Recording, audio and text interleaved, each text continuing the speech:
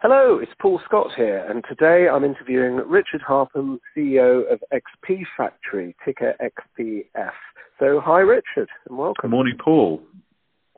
Great, I saw that coincidentally you did a recent interview with Vox Markets, I think it was yesterday.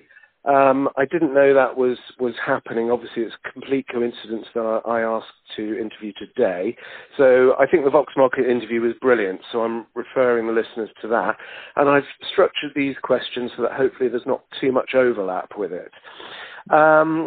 Okay, just the disclaimers as well, the usual ones. I'm not charging a fee for this interview. I do hold shares personally, which is a long-term position. I'm not trading them. And nothing in this podcast is financial advice. And as always, please do your own research. So the obligatory first question, Richard, do you want to give us a briefing on the two formats of your business? Yeah, absolutely, I will. So I suppose ultimately our umbrella company, if you like, XP Factory, so that's the Experience Factory, sits above two very fast-growing brands in the leisure space, and specifically in the experiential leisure space. So on the one hand, we have Escape Hunt. We've had that business now for around 5 years, and that is the global leader in escape room experiences. It is a franchise business internationally. It is a company-owned business in the UK, and I'm sure we'll talk further on about its scale further into this podcast. Our other business, which is much more newly acquired, is Boom Battle Bar. And that is in the competitive socialising space specifically. So what do I mean by that? I mean it's a collection of bars which, again, operate under company ownership and franchise, where customers come together to throw axes, to play crazy golf, to play augmented reality darts, shuffleboarding, whatever the experiences might be. And that offer is anchored by food and drink, so cocktail menus, street food. Okay, great.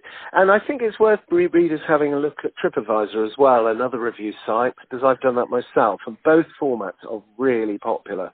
You're getting fantastic reviews, aren't you? Well, I think that's one of, for me, the absolute key focuses that we have as a business. I'm blessed to have wonderful teams in place. If I take the Escape Hunt side first, we've been 5-star rated across TripAdvisor really since inception, which has been fantastic, absolutely a testament to the team. And on the Boom side, yes, of course, we obsess about it. So, I'm not suggesting for a second we couldn't do better, but we certainly obsess about that focus on the customer. I think it's a very good long-term marker for potential likely success. Yeah. Okay. And now the other thing I particularly like about this share, which is why I bought some myself, apart from the fact that the formats are obviously working, is the extremely rapid rollout. Can you run us through the site numbers, how they've grown over, say, the last year and what you're planning in future?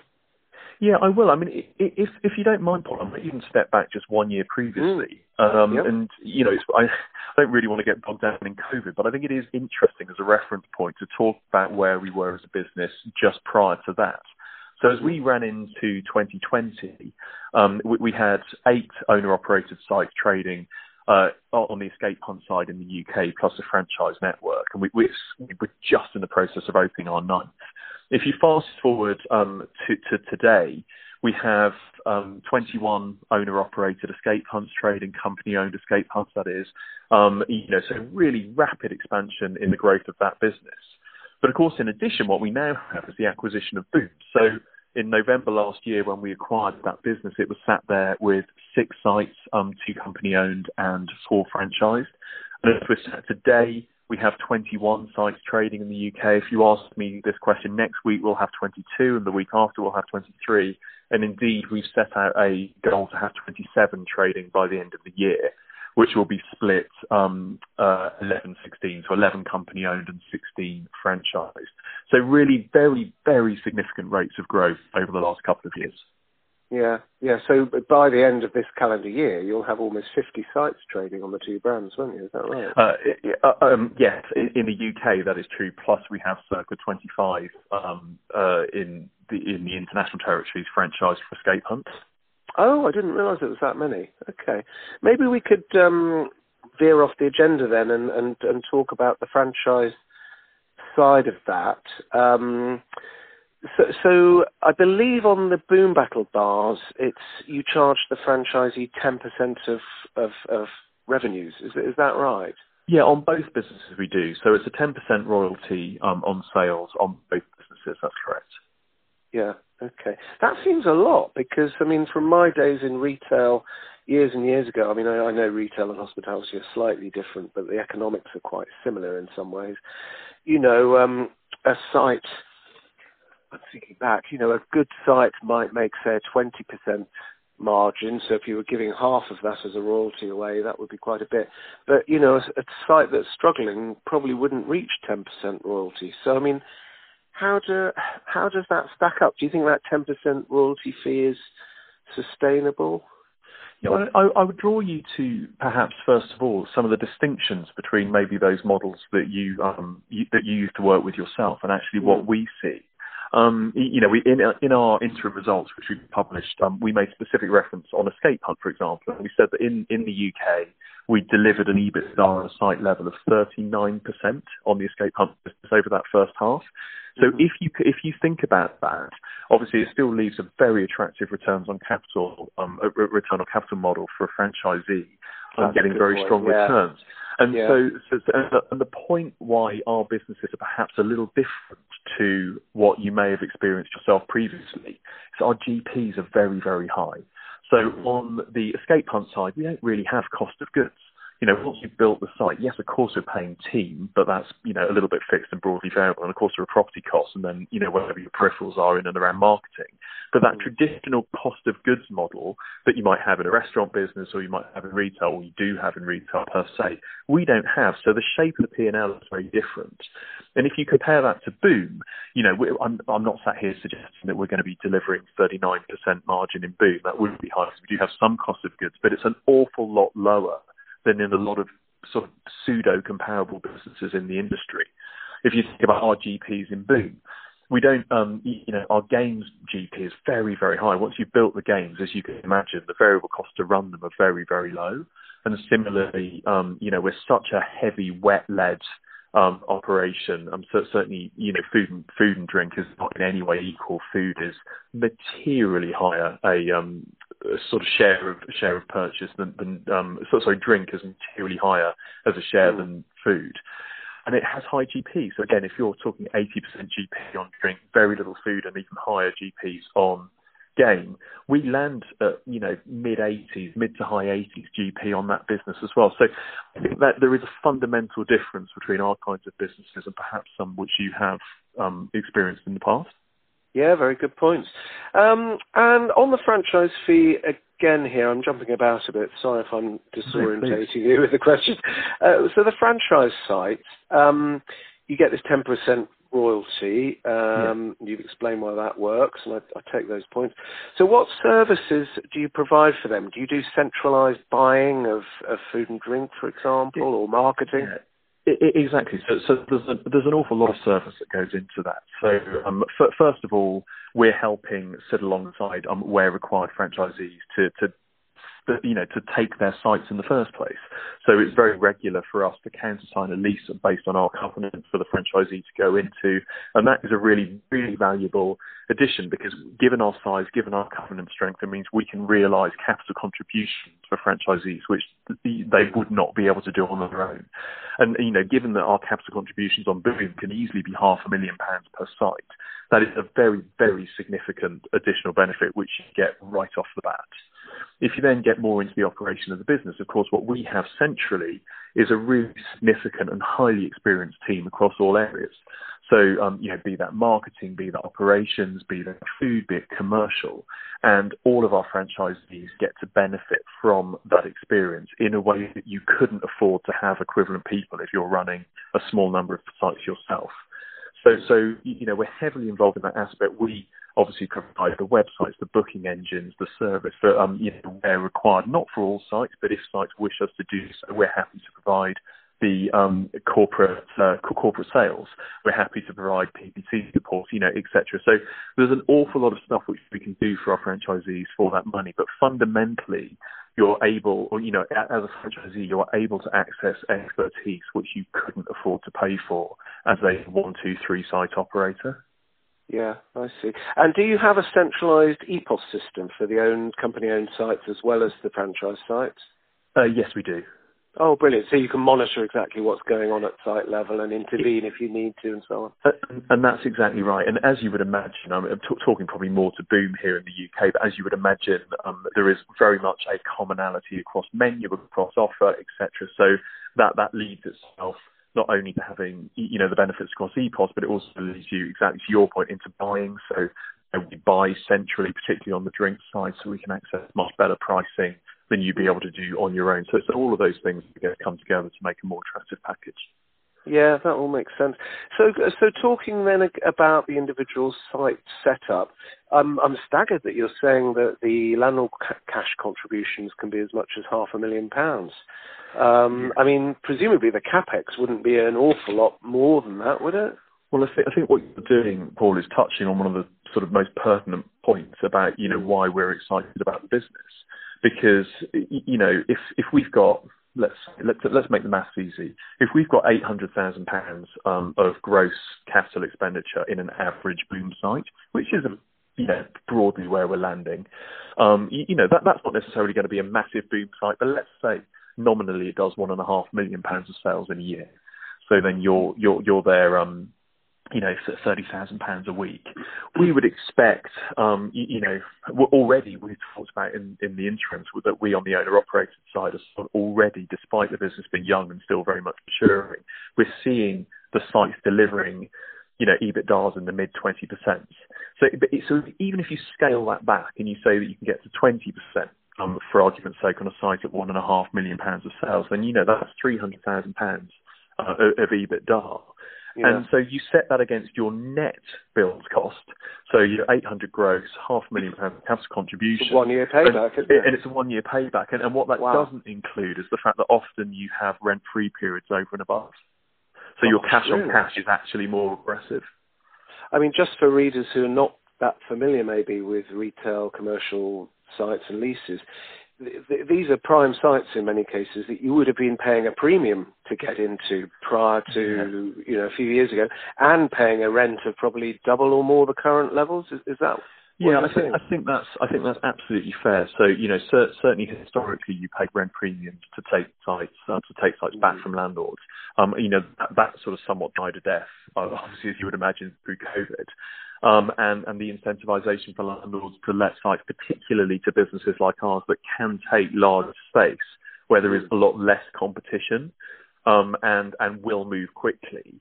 Then those deals are attractive. So, it was one of the founding theses behind wanting to buy Boom in the first place. One of the exam questions was, how do we make the most of a market which we consider to be, a bit of it sounds a bit cliche, but almost like sort of once in a generation on the property side. And, large footprint has to be part of that answer. And scale has to be the other. So, it's been pretty attractive so far.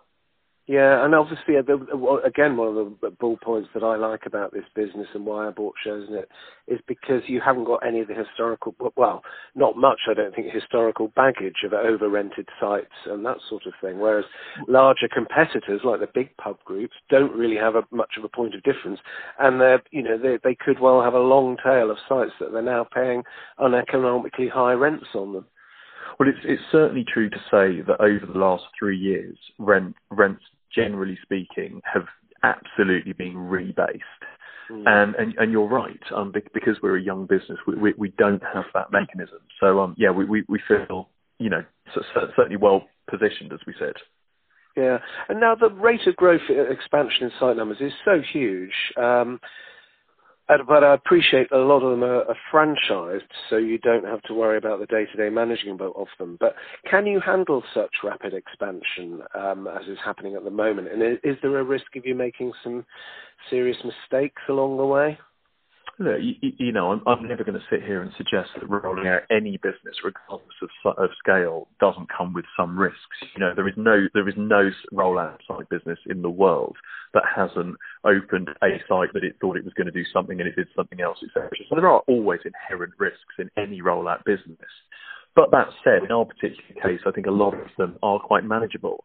So, we wouldn't have got into this if we didn't believe that we had a very, very, very high caliber team in place. And if for any of your listeners who may have been following our business from a couple of years ago and even previously, we always said that we had put in place a disproportionately high quality team for the size of the business because we expected to get to the point where we'd grow very aggressively. And I suppose that now is starting to pay its dividends. And, what I talked earlier about obsessing about these customer reviews, well, that's really one of the key markers of whether or not you're getting it right. You can't just open a site and move on. It's open a site and then execute it, deliver and deliver and deliver. And so it becomes very obvious very quickly if we are getting that wrong. So yes, it has been a very aggressive year for growth. We've had, and that has put a significant amount of pressure on our very, very strong team. That said, we're getting to the end of it now, certainly through this year. And, the team is still standing. They're still wonderfully resilient. And if I'm honest, it's been really exciting for them to just get behind it. So, are we going to do such crazy bonkers growth again? Absolutely not, because we don't need to. We talk about having 35 boom sites by the end of next year. So that's 8 on 27, which is very, very different to 21 over 26. 21 over 6. So it's still a 30% growth rate, but actually that's far, far, far easier to manage. But we did it for, I think, a sound strategic reason. If you raise money, the worst thing you can do is leave it sat there in a bank. Not working for you. If you know you're going to use it to need to get sites open, why not just crack on and get them open, and then actually start to yield the benefits? So that's what we've done. We will continue to grow, not as quickly, but I think we're heavily through the worst. Yeah, and I mean the Shore Capital note, which is available on Research Tree, is very interesting. Because obviously, I'm largely ignoring the historic numbers in the recent interims because they're not really relevant to where the business is going. But Shore Capital, that's talking about reaching calendar 2023, so only next year, about 40 million revenues. And of course, the annualized run rate would probably be nearer 50 by the year end or more. So, you're building this into a pretty significant business very quickly, aren't you? Well, we're certainly doing our very, very best to do that, yes. And I would obviously flag the clear and obvious caveat that when you are rolling out so many sites from a base of so little, your likelihood of landing the exact timing of every site and the exact revenues that it's going to do and the week and the day that it opens. You're going to get some of that wrong. But I think the point to take away from that is absolutely the direction of travel, because the point you make about outturn is exactly the right one. This current year that we're in, we will have 27 sites open, and we will, on the boom side, we will have 23 owner-operated company-owned sites on the escape hunt side. So the outturn from that, irrespective of exactly where in the year each one of those sites landed, is really, really powerful, and the same dynamics will be true for next year. Yeah. Now, in terms of the individual sites, have you got any loss-making sites currently? So on the escape hunt side, no. And on the boom side, we do have some sites that are loss-making, but entirely in line with plan. So when you open a new site, you expect to lose money and you budget to lose money for the first few weeks of its operation, and for good reason, because you're deliberately looking to overstaff it, because what we understand, you get an operational gearing effect. We've seen this all the way through the escape hunt. I've seen it in my previous life every single time you open a site. Staff come in and two things happen. One, they get a lot better and their effectiveness goes up and their efficiency goes up, so then they come down. And two, you get the leverage effect of sales growth as businesses mature. So, we will typically open a site on 45% labour. We will very quickly expect to see that site running, kind of closer to 30, and then it will track down from there. And so those two dynamics. That's a percentage of net revenues then? Correct, forgive me. Yes, that's a percentage of net revenue. And it's for good reason, because, as I say, you benefit from effectiveness, and that starts to bring your hours down, and you benefit from sales growth. Mm-hmm. And one of the things we touched on, I think, in our interims was, just what we've seen in escape hunts. And when you recognise that on escape hunt, we talked about it a little bit in our numbers. On escape hunt now, where our earliest sites are 5 years old here in the UK, still underlying in post-half period, we were seeing 8% like-for-like growth. That's a very, very significant amount of growth in a like-for-like counterfactual, especially when you're comparing to last year with post-COVID demand and a VAT benefit. That's a very high level of growth. Now, why do I bring that up? I bring that up because it makes the point that these sites continue to mature, where maturity is the increase in growth over and above an underlying run rate for a very long time, easily 2 years. So in a business like ours, which has a lot of fixed costs, be it property, be it a large element of labour, and not so much cost of goods, the leverage effect is significant. So if you think about that for Escape Hunt, I talked about delivering 39% EBITDA at a site level over H1. Well, we certainly didn't open at that point. And, that is compounded by efficiency and operational gearing and leverage. The same will be true for Boom. So you expect to lose money, you plan to lose money, and then as you grow over, God willing, a very prolonged period of time, you then start to see very, very significant flow-throughs as you get your operating leverage. And that's what we're seeing in our earliest, in the earlier sites for Boom, which we opened. Okay. So just focusing then on the initial opening period, that loss-making period is how long? How many weeks or months are we talking? We normally talk about 8 to 12 weeks, with the losses diminishing each time. That said, as you can imagine, you start to see that period shrinking significantly. So again, we talked about it with the interims, but on Escape Hunt as a counterfactual, we used to run at losses for at least 12 weeks of those businesses, and then they came good, and then they start really delivering exactly in line. Whereas then actually the most recent sites hit the ground running in sort of 2 to 3 weeks. Brilliant. For a whole load of reasons. Largely because you can train staff in other venues, so they hit the ground running, but you understand exactly what the levers are that work best for marketing, PPC, digital, all that kind of good stuff. The same is true for Boom. So, you'll start to see, when we opened our first owner-operated site in Lakeside, it was really difficult because you haven't got anywhere else to train the team. What are you going to do? So you're training in real time. Whereas, we opened Exeter, when would that have been? About 4 months ago now. The team were all trained in the O2, in service. They hit the ground running, and the run to profitability was incredibly quick. And so, each site, in theory, should get a little bit easier. Brilliant. Just going back to the site capex, a follow-up point on that I forgot to ask at the time. You were saying typically 800k fit-out cost capex for a Boom site, and $500,000 cash contribution from the landlord. So what part does the franchisee play in that? Do you give them the benefit of the whole 500k landlord? Yes, we do. Oh, right. Okay, brilliant. Well, that's very significant, isn't it? So it's in our best interest strategically that the franchise network can show really strong returns on their own investment as well. The extent to which you can do that facilitates the speed at which you can grow more franchisees. Yeah, that's very interesting, isn't it? And of course, if there's a downturn in business, it doesn't particularly affect you. You have a linear relationship with revenue, don't you?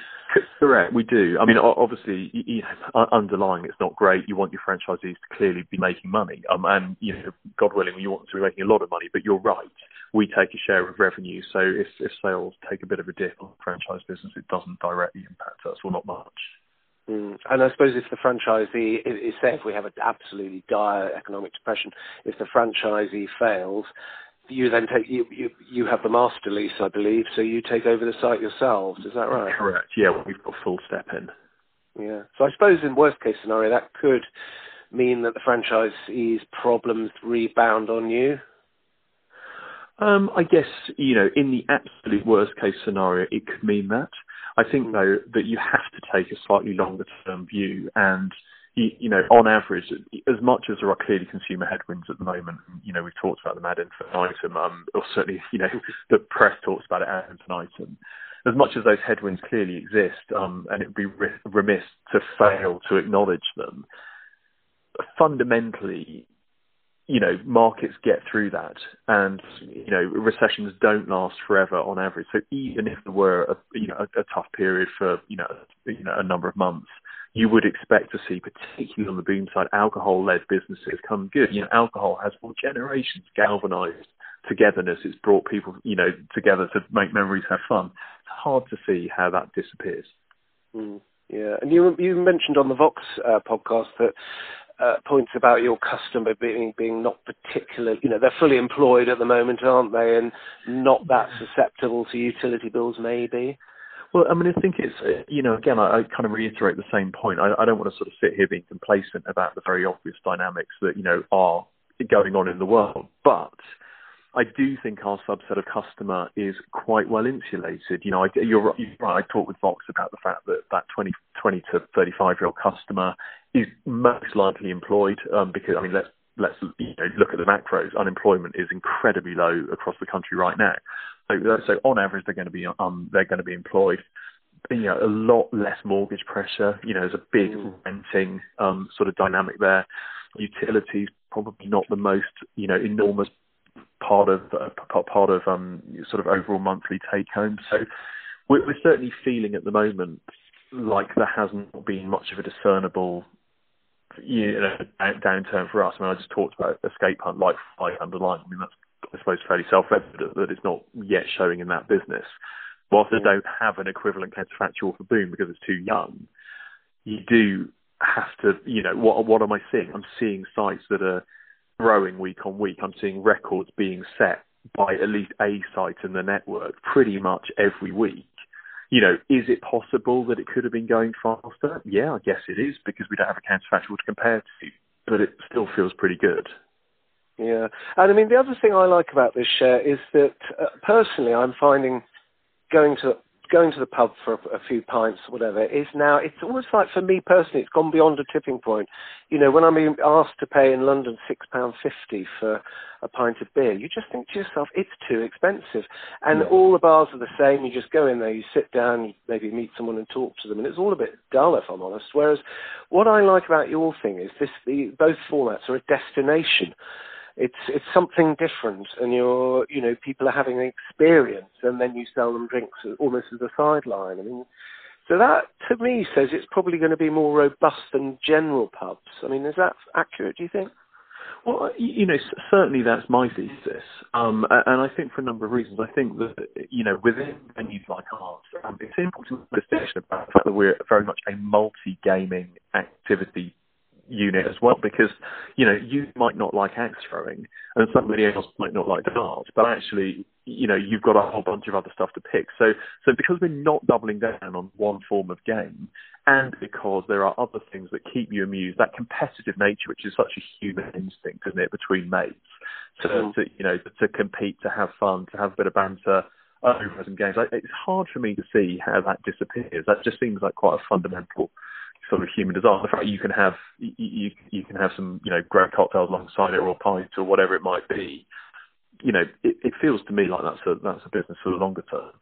Yeah, I agree. I mean, one of my readers flagged up on Escape Hunt. One of the Stockopedia readers said he'd visited, I think, one of the sites twice, and he said that although the rooms are different themed and decorated and so on, he thought that the sort of concept and the method of thinking about how to escape was pretty similar.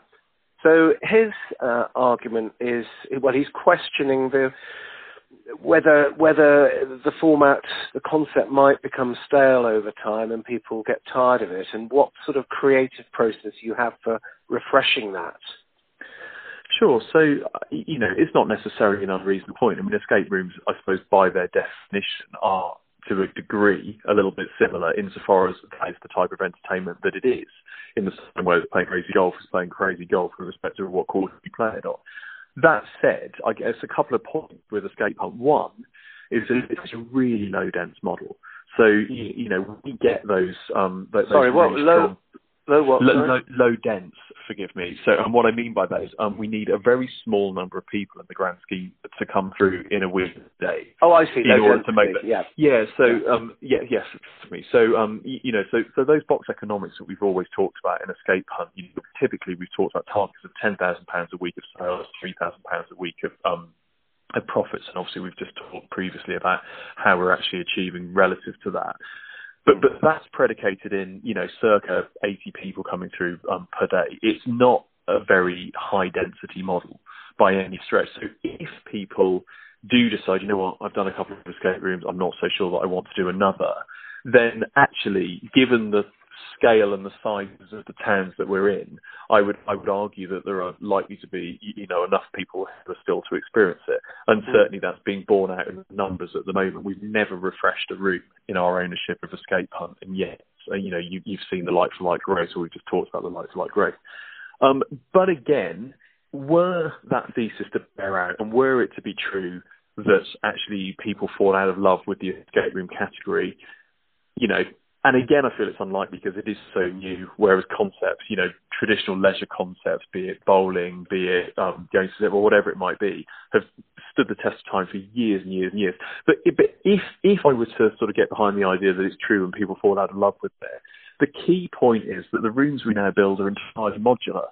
So they can come in as much as they can come out. And if it is true that, people want something different, then actually we're set up. We have a games design team internally. They're always looking for new inspiration, how you start to move the dial. And the rooms are built in a modular fashion so they can come out quite easily. You'd swap out. Yeah. And presumably that's true of Boom as well, I would imagine. I was peering through the windows of the Bournemouth site that's currently fitting out. I live in Bournemouth most of the time, and I'm itching to mystery shop it with a couple of friends and report back. But I could see that quite a few of the games that are being built in there look like they could pretty easily be changed out. And well, that's the whole point. There are some wonderful competitors in our space who have absolutely doubled down on a particular type of competitive socialising, be it darts, be it golf, be it table tennis, be it whatever it is. We haven't done that quite deliberately because, there will almost certainly, it's impossible to sit here and suggest that over the next 2, 3, 5, 10 years, there won't be new, really interesting things that come to market that people think about that we're going to want to get behind. So having a modular build is really important to us. Yeah, makes sense. And we're running out of, we've gone a bit over, but it doesn't matter, does it? So I'll make this the last question. Now, cash. I see you raised about £15 million in a placing in November 2021. That was to part fund Boom, and then you've got deferred consideration on Boom. That was at 30p a share, and the deferred consideration, I think you very cannily fixed the share price, didn't you? So even though the share price is now halved, that won't result in additional dilution. Is that right? That's absolutely right. So just to be really, really clear on that, because I think a couple of commentators have misinterpreted that. We have a contingent liability on the balance sheet, and that contingent liability in round numbers is kind of £9.5 million, whatever it is. To be really clear, that is slightly nuanced accounting treatment that forces you to recognise that contingent liability starting at the share price, and then with an expectation for growth and with an expectation for the cost of capital, which sees it being valued out at, I think, something like 44 pence a share, something in that ballpark. But to be absolutely clear, it is not pegged to price. It is a number of shares. It's 25 million shares which get allocated. There is no cash settlement and there is no true up to price. Yeah, well, luckily I did my research properly on Stockopedia and I spotted this. So you can so basically, although your net tangible asset value on the balance sheet is currently negative, you can basically cross out that 9.8 million provisions figure, but then increase the share count from 150 million to 175 million, roughly. And that's exactly correct. I think that the key point is the extent to which that's fully settled is a good news story, because it means that that earn-out was predicated on a number of things. It's not just the number of sites; it's a split between company-owned and franchise. It's about the delivery of sales, etc. So it is a good thing for the business, the extent to which that is fully paid out. Yeah, brilliant. So last question then on so the balance sheet looks okay, I would say, and as now you've got, I think, just over, was it 5 million cash remaining? Yeah, 5.2 at the half. Yes. Which is not tight, but it's kind of not overly comfortable either, I would say, given the pace of expansion. So, I mean, what's your view on another placing at some point, just to top up the cash reserve? Sure. Well, I mean, I'll answer that directly, but just prior to, I would sort of suggest that actually, you mentioned clearly that we raised the capital in November. I just want to make the point that it is not true to say that all of that capital was growth capital. Obviously, £10 million in round numbers of that was, the acquisition of the business that went out in cash. So to use that as an idea, so that contextualises the extent to which we've rolled out on the actual amount of cash that we've required to do it, given that £10 million was for the acquisition. Yeah, so with that is given, so I do think that's important given the number of sites. So with that is given, I guess, actually we feel, we feel pretty good right now because we are very much in the trough, I would say, of cash. And there are a number of reasons for that, not least that we have to build a lot of our company-owned sites ahead of receiving our cash contributions back from the landlord. So we've got a number of contributions still to come back. And also we're a very long way already into building the rest of the company-owned stores that we've talked about, and paying for, therefore, the company-owned stores that we've talked about having open by the end of the year. So we feel that we're in actually really quite a good place. And whilst I talk about, doing another 8 sites next year, split between franchise and company-owned, and indeed we have a pipeline to support that, the critical point is, if, let's say, the consumer really turned against us and actually demand does drop, I think the fortunate position we're now in, we don't need to do those sites in order to be cash generative, profitable as a company. Getting to critical mass so quickly was really important so that we had a base from which we could sustain ourselves. And that, again, gives you levers. So, we don't have to open into these sites, if something unfolded that was unexpected. So I'd say we're quite well positioned. And moreover, as you can start to show as a company that you are more profitable and you're delivering profitability on a more sustained basis, then debt financing in a number of assets does become a little more available to you. And indeed, actually, one of our suppliers might be able to provide a debt finance were we to wish to go down that route. If we wanted to accelerate further expansion. So certainly, as we sit today, notwithstanding any significant change in macroeconomic headwinds, we feel that we're in a pretty good place. Yeah, it sounds pretty flexible, doesn't it? So the 50-odd sites at the end of this year, would that be, in a worst-case scenario, if the economy then tanks, could you just operate those, would they run at cash flow positive level? Yeah, no more openings? Assuming that demand doesn't absolutely fall off a cliff, then yeah. Yeah, that's really good. Well, we probably rambled on for long. Sorry, no, I didn't mean to be rude. I'll stop asking questions now and leave it there, Richard. That's really, really interesting. Thanks ever so much for taking the time to talk to me. And hopefully, are there any final points you want to cover that we haven't mentioned as yet? No, I think, Paul, I think you've covered all the pertinent points. Good. So many, many thanks. Really appreciate your time. Not at all. And I look forward to trying out the Bournemouth site and putting some daft pictures up and giving you some feedback. Fantastic. Can't wait. And try because, it's an escape hunt there as well. So escape hunt. Yes, it's a joint one, isn't it? Try both. Yes, I'll try both. Right. Yeah. Fantastic. Wonderful. Thanks again, Richard. Paul, thanks so much. Take care. Cheers. Bye for now. Bye.